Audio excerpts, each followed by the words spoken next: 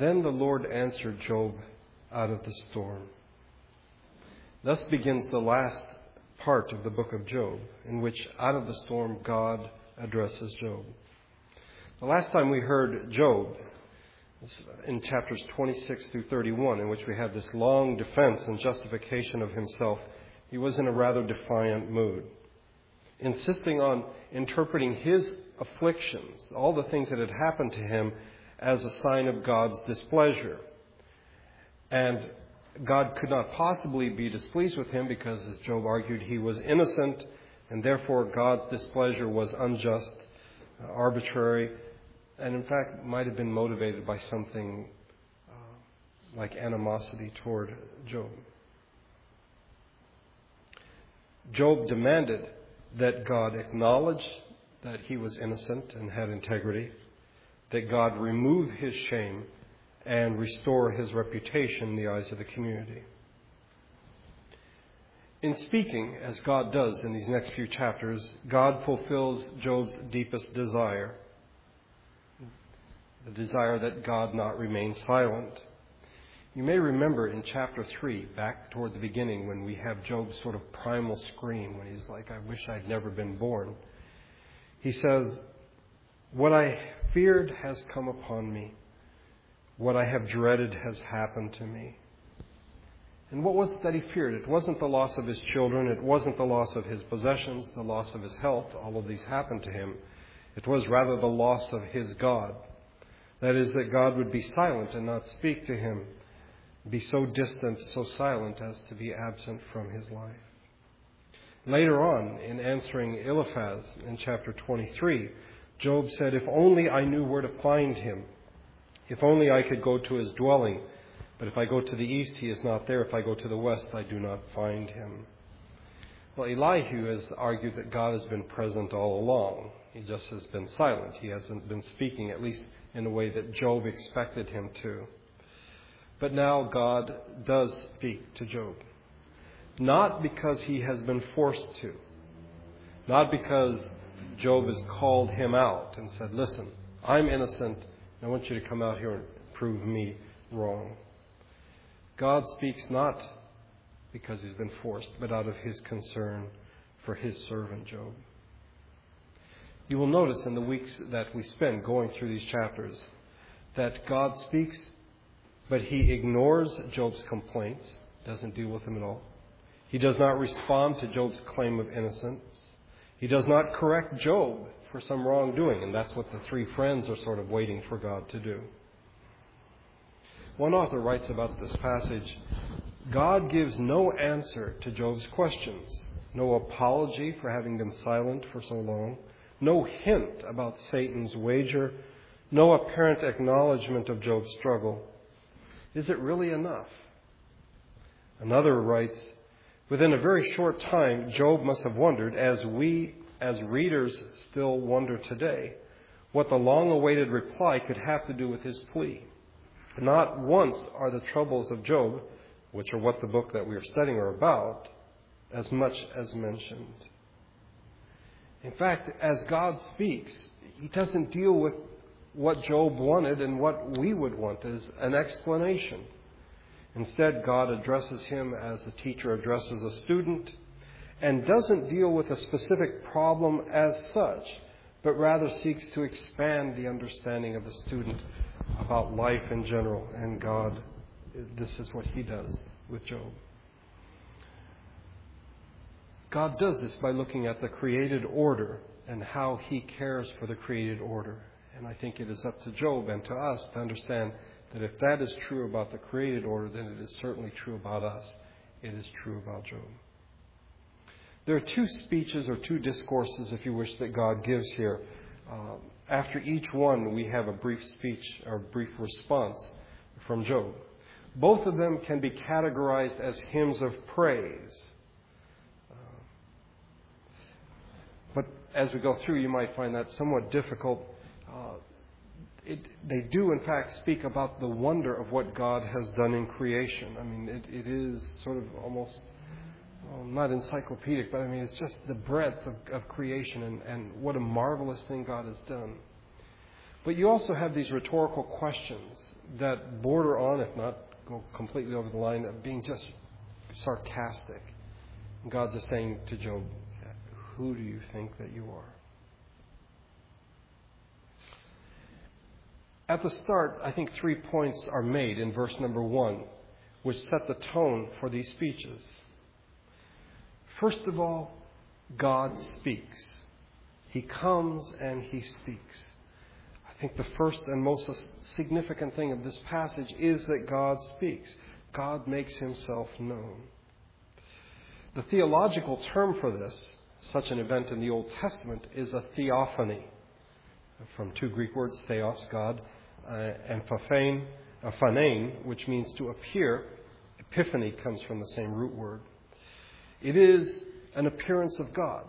But we know, and the Old Testament saints knew, that God was different from this world. He was a reality quite distinct from creation. That God was infinite. So how can the infinite God appear within finite creation? Well, we have these moments in time at specific places in which God would, in a real sense, limit Himself by appearing in a particular form and would speak to His people.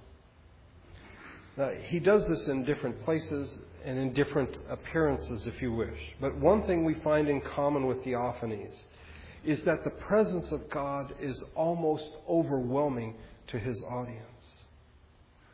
And that is to say, if God did not tone it down a lot, His audience would be consumed. If you look at the theophanies recorded in the Old Testament, when God appears to people in the Old Testament, they are filled with dread and wonder. Sometimes they are unable to speak. They bow, and you put bow in quotation marks. Most of them are on the ground as though they are dead. They are almost completely overwhelmed by God's presence. His presence and His majesty is too much for them. And I mention this because something I find very disturbing in the church today is sort of a lack of awe at the idea of God coming and meeting with His people and speaking to His people. I think somehow we imagine, or there's this assumption that God owes it to us and that He is supposed to speak to us. That's what He does. And what's the big deal? God's been speaking for centuries, so why wouldn't He speak now?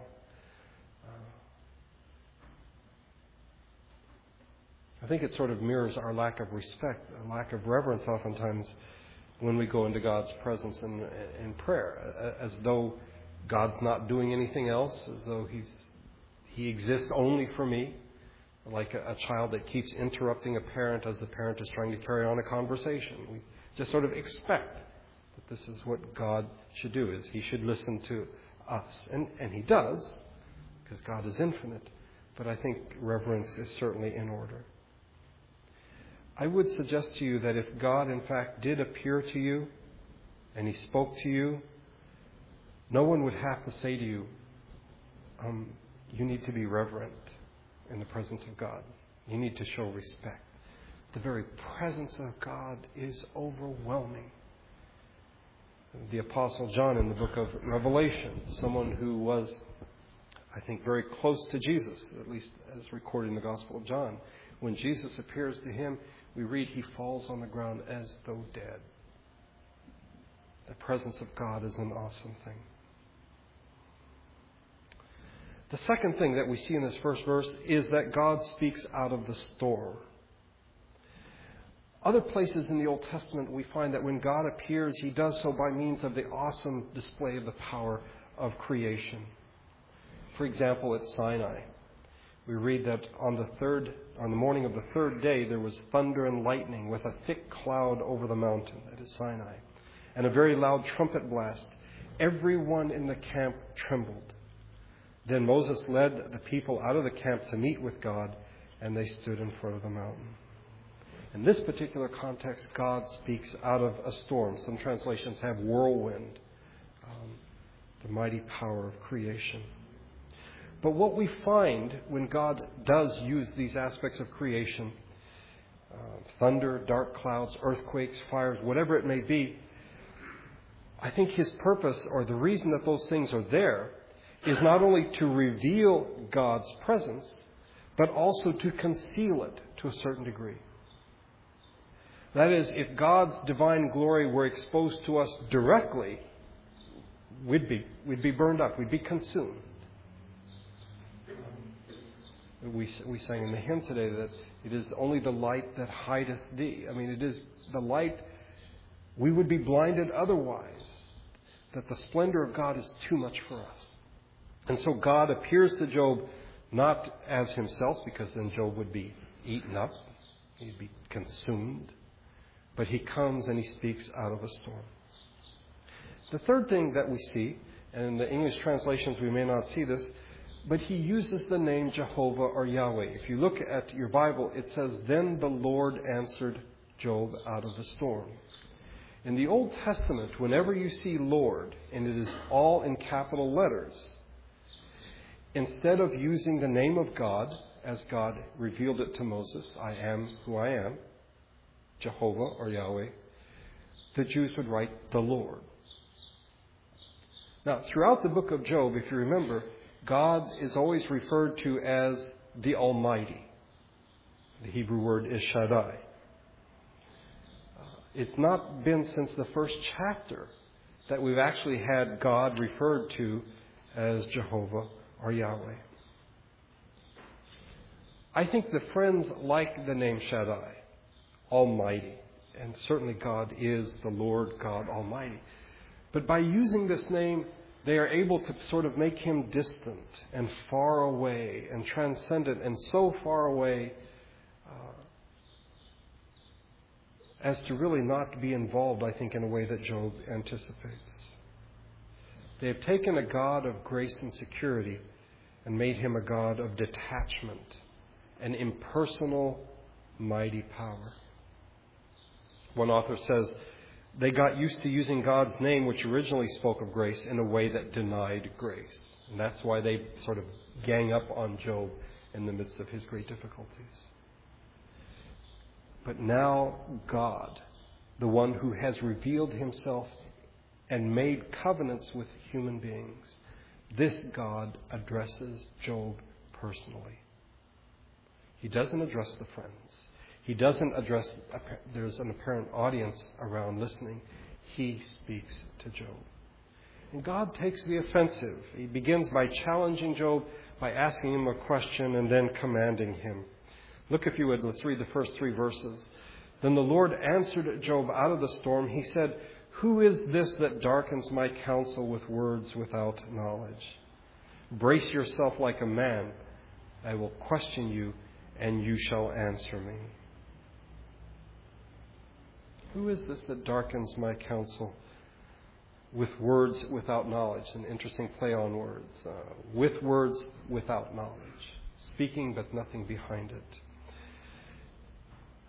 I think this is important as we begin this section.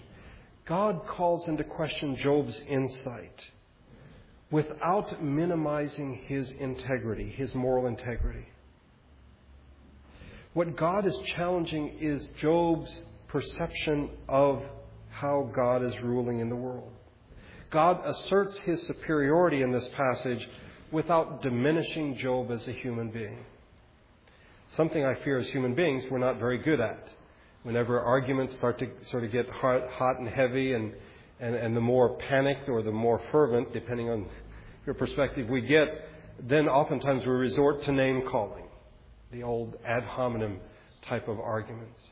We saw it with Job's friends. The last friend of Job to speak, if you remember, it was Bildad, who said, "Man," and he meant Job, "who is but a maggot, only a worm." We don't hear such things from God. God does not question Job's integrity. I think that's one of the fascinating things about this passage.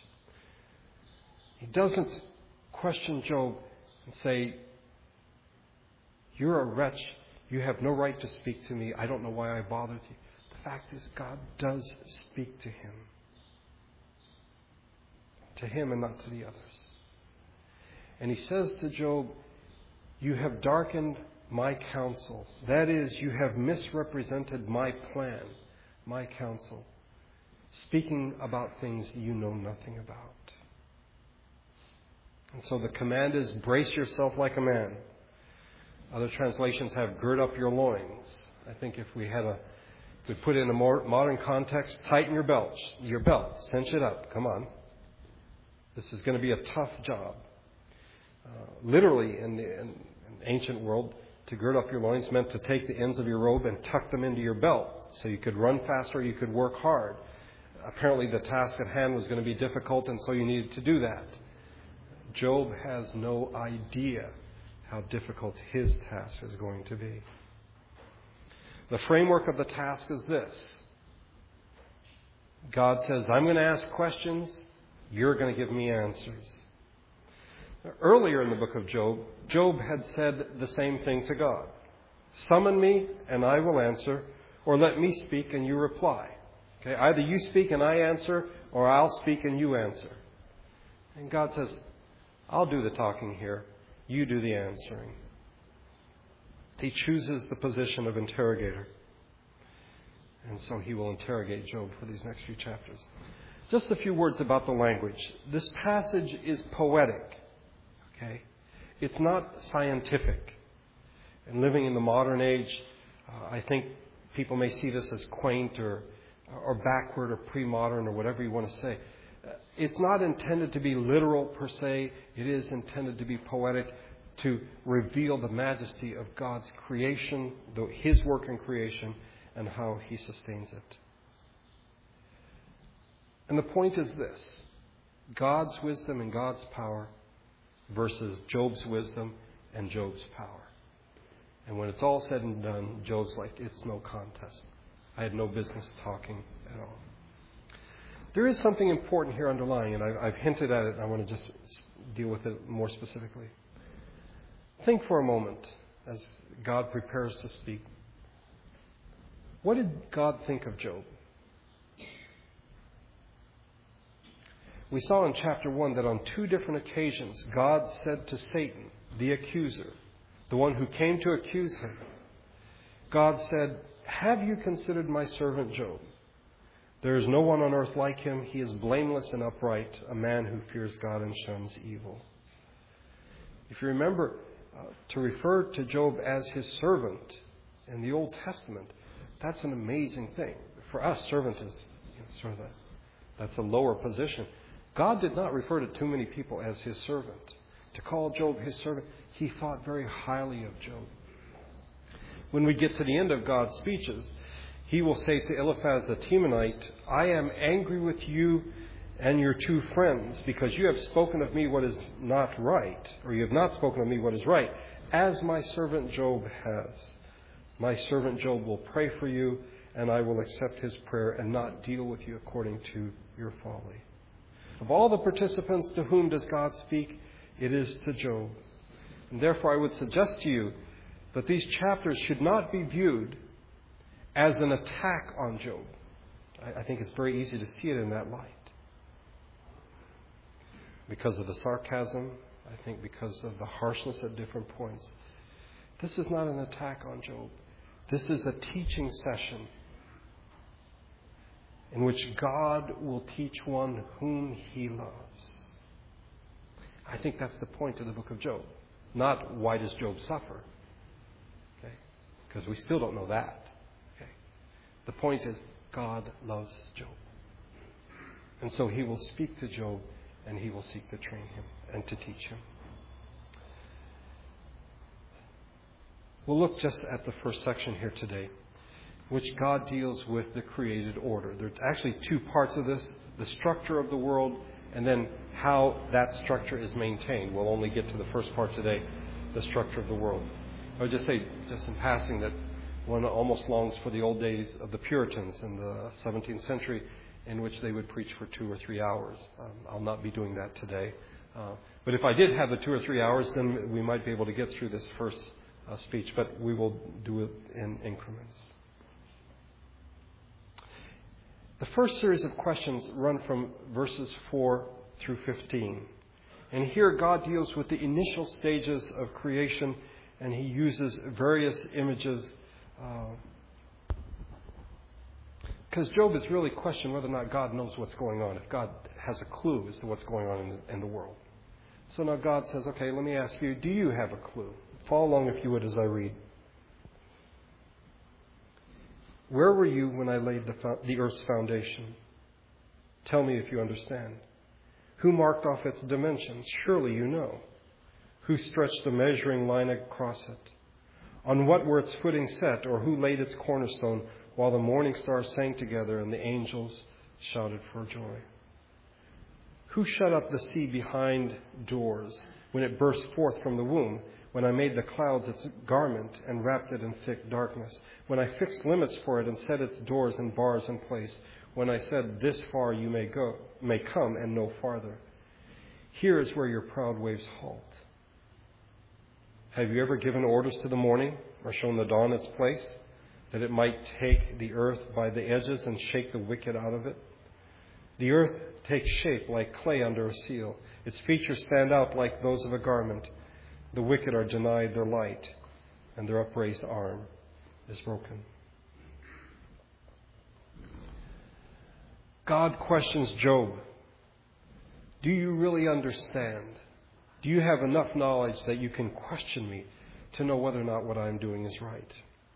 He uses three different figures here, three different images. That of the master builder, that of the midwife, and that of the general. The master builder is in verses 4 through 7, in which God talks about the creation of the world.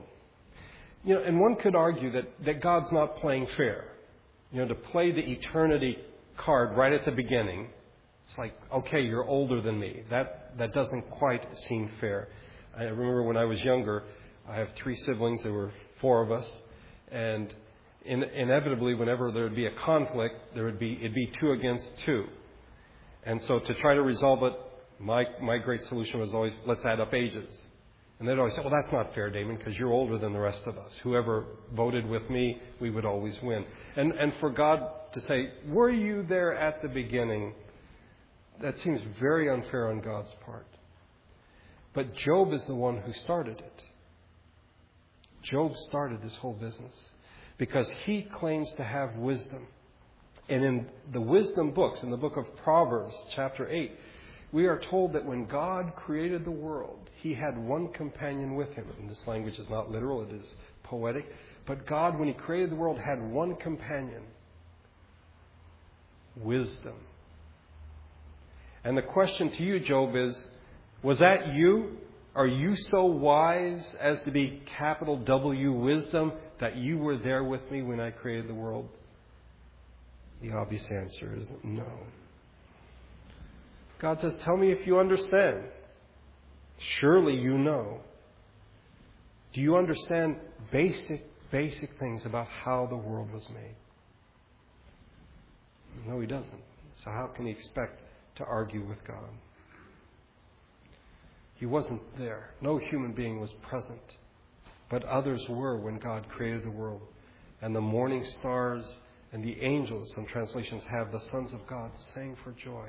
There was a chorus there. They were there. Job, were you there? No, he wasn't. And then the second image is that of a midwife. And this is very interesting, of God bringing forth the seeds. The image is that of a pregnancy and a birth. And then of sort of wrapping up the child in clothes.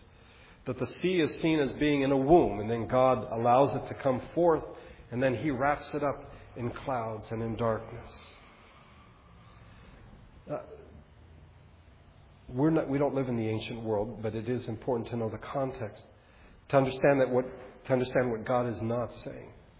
In ancient religions, it was believed that the deity was male and creation was female. And so it required the male to impregnate the female and then to bring forth what we call creation. That's not what's happening here. That is not what is happening here. God is the creator. He is the one who brought these things forth. In other ancient religions, it was believed that the deity had to conquer the chaos of creation. This is not the case with God either. He is the one who set the boundaries and said to the sea, come on out, let me wrap you up as a baby, And this is how far you can go and no farther. We will see in the weeks to come that God not only creates, but He sustains His creation. The third image is that of a general, in which He commands the light to shine. Have you ever given orders to the morning? On the first day of creation, God said, "Let there be light." And in a very real sense, every dawn is a reminder, if not a reenactment, of the first day, in which God speaks the world into existence. The hymn that we sing, I sing the mighty power of God. The moon shines full at His command. The sun rises at God's command. It is not, as we tend to think as modern people, oh, yes, we know, we understand all these impersonal mechanical laws, the laws of nature. That's how the earth is revolving, it's rotating, all these different things. That's how it works. No, God is the one who calls these things out. Has Job ever done this? Has Job ever said to the sun, "Come on, sun, come on up"? No. No, he hasn't. I don't know if you've seen the commercial for some particular car. I forget which one it is, in which a person is able to make the sun come up and down by the speed of the car. Or the children with orange juice. As they suck on the straw and the orange juice, the sun goes down. No, God does this. Not Job, not us. You should have noticed that 2 times in this particular passage, the wicked are mentioned. Which for us seems really out of place, because we're talking about nature. We're not talking about people. We're talking about God's creation. Why mention the wicked here at all? Well, the context is that of light, of day, versus darkness and night. The coming of the morning, the coming of dawn, ends the darkness in which the wicked do their deeds of evil. You may remember from chapter 24, Eliphaz mentions, let me just read it to you. There are those who rebel against the light, who do not know its ways or stay in its paths. When the daylight is gone, the murderer rises up and kills the poor and needy. In the night, he steals forth like a thief. The eye of the adulterer watches for dusk. He thinks, no eye will see me, and he keeps his face concealed. In the dark, men break into houses, but by day they shut themselves in. They want nothing to do with the light. For all of them, deep darkness is their morning. They make friends with the terrors of darkness. And God is saying, listen, when dawn comes, it is as though someone takes a tablecloth and shakes off the crumbs. That the coming of the sun, of dawn, not only sort of reshapes the earth. Those of you who are morning people who see the sun come up, it's just amazing how the contours of the earth seem to change with the shadows as the sun goes up. But more than that, the place to hide is taken away. The symbolic upraised arm of the wicked is broken by the coming of the sun. This deals with the stuff, in a sense, that we know about. In verses 16 through 24, we have the things we can't see or that are beyond us in a real sense. Look, if you would, I'll read verses 16 through 24. Have you journeyed to the springs of the sea or walked in the recesses of the deep? Have the gates of death been shown to you? Have you seen the gates of the shadow of death? Have you comprehended the vast expanses of the earth? Tell me if you know all this. What is the way to the abode of light, and where does darkness reside? Can you take them to their places? Do you know the paths to their dwellings? Surely you know, for you were already born. You have lived so many years. Have you entered the storehouses of the snow, or seen the storehouses of the hail, which I reserve for times of trouble, for days of war and battle? For what is the way to the place where the lightning is dispersed, or the place where the east winds are scattered over the earth? Here we read about the depths of the sea, the place where light is, the skies where hail and snow are reserved. And for me, at least, as I prepared for this passage, this is the part of God's speech that begins to worry me.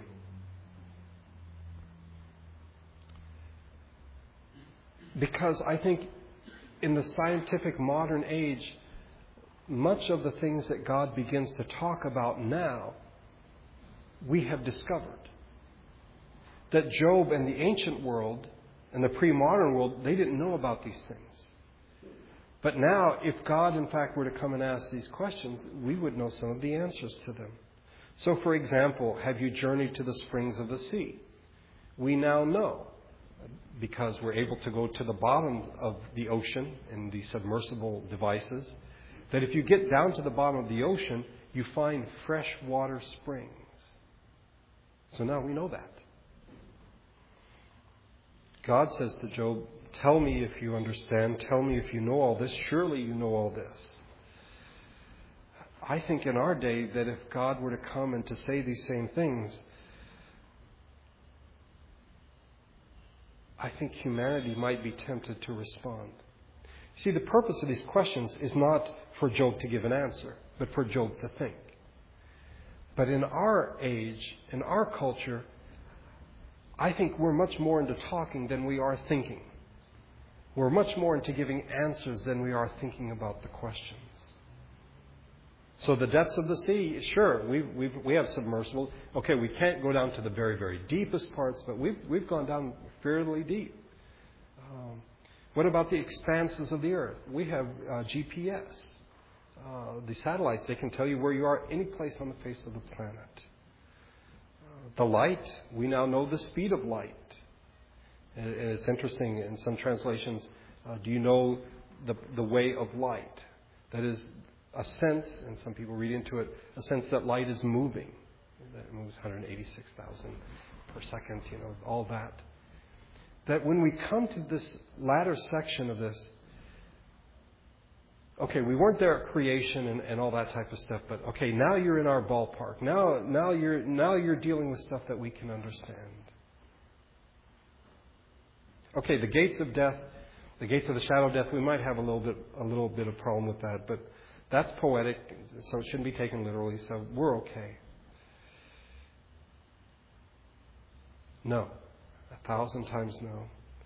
If God spoke to you from the storm, you would, if you could speak, answer somewhat along the lines that Job does. Surely I spoke of things I did not understand, things too wonderful for me to know. But for right now, God's piling on, basically. He's asking Job question after question. Do you know? Do you know? Do you know? And God willing, when we get to the end of this, I think we'll have a better sense of what God is doing. He's not answering Job's questions. God never does answer Job's question. He never explains to Job why these things happen. By the way, He hasn't explained it to us either. So what's He doing, talking about all these things about creation? I think He wants us to know He's in charge and we're not. Let's pray together.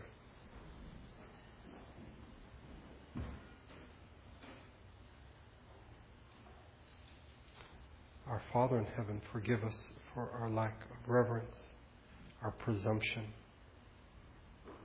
to sometimes even storm into your presence.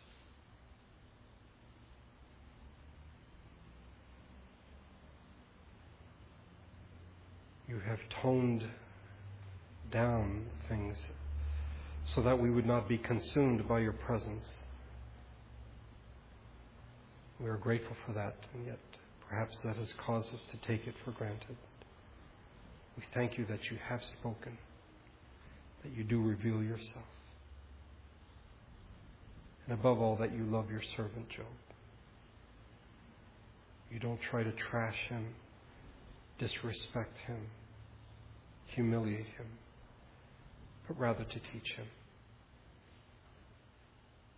And may we, not only today, but in the weeks to come, learn the lessons that you are seeking to try to teach Job. We thank you for this opportunity to come and worship together. We ask that your grace and your Spirit would go with us as we leave this place. We pray this in Jesus' name. Amen. Would you stand, please, as we sing the doxology together?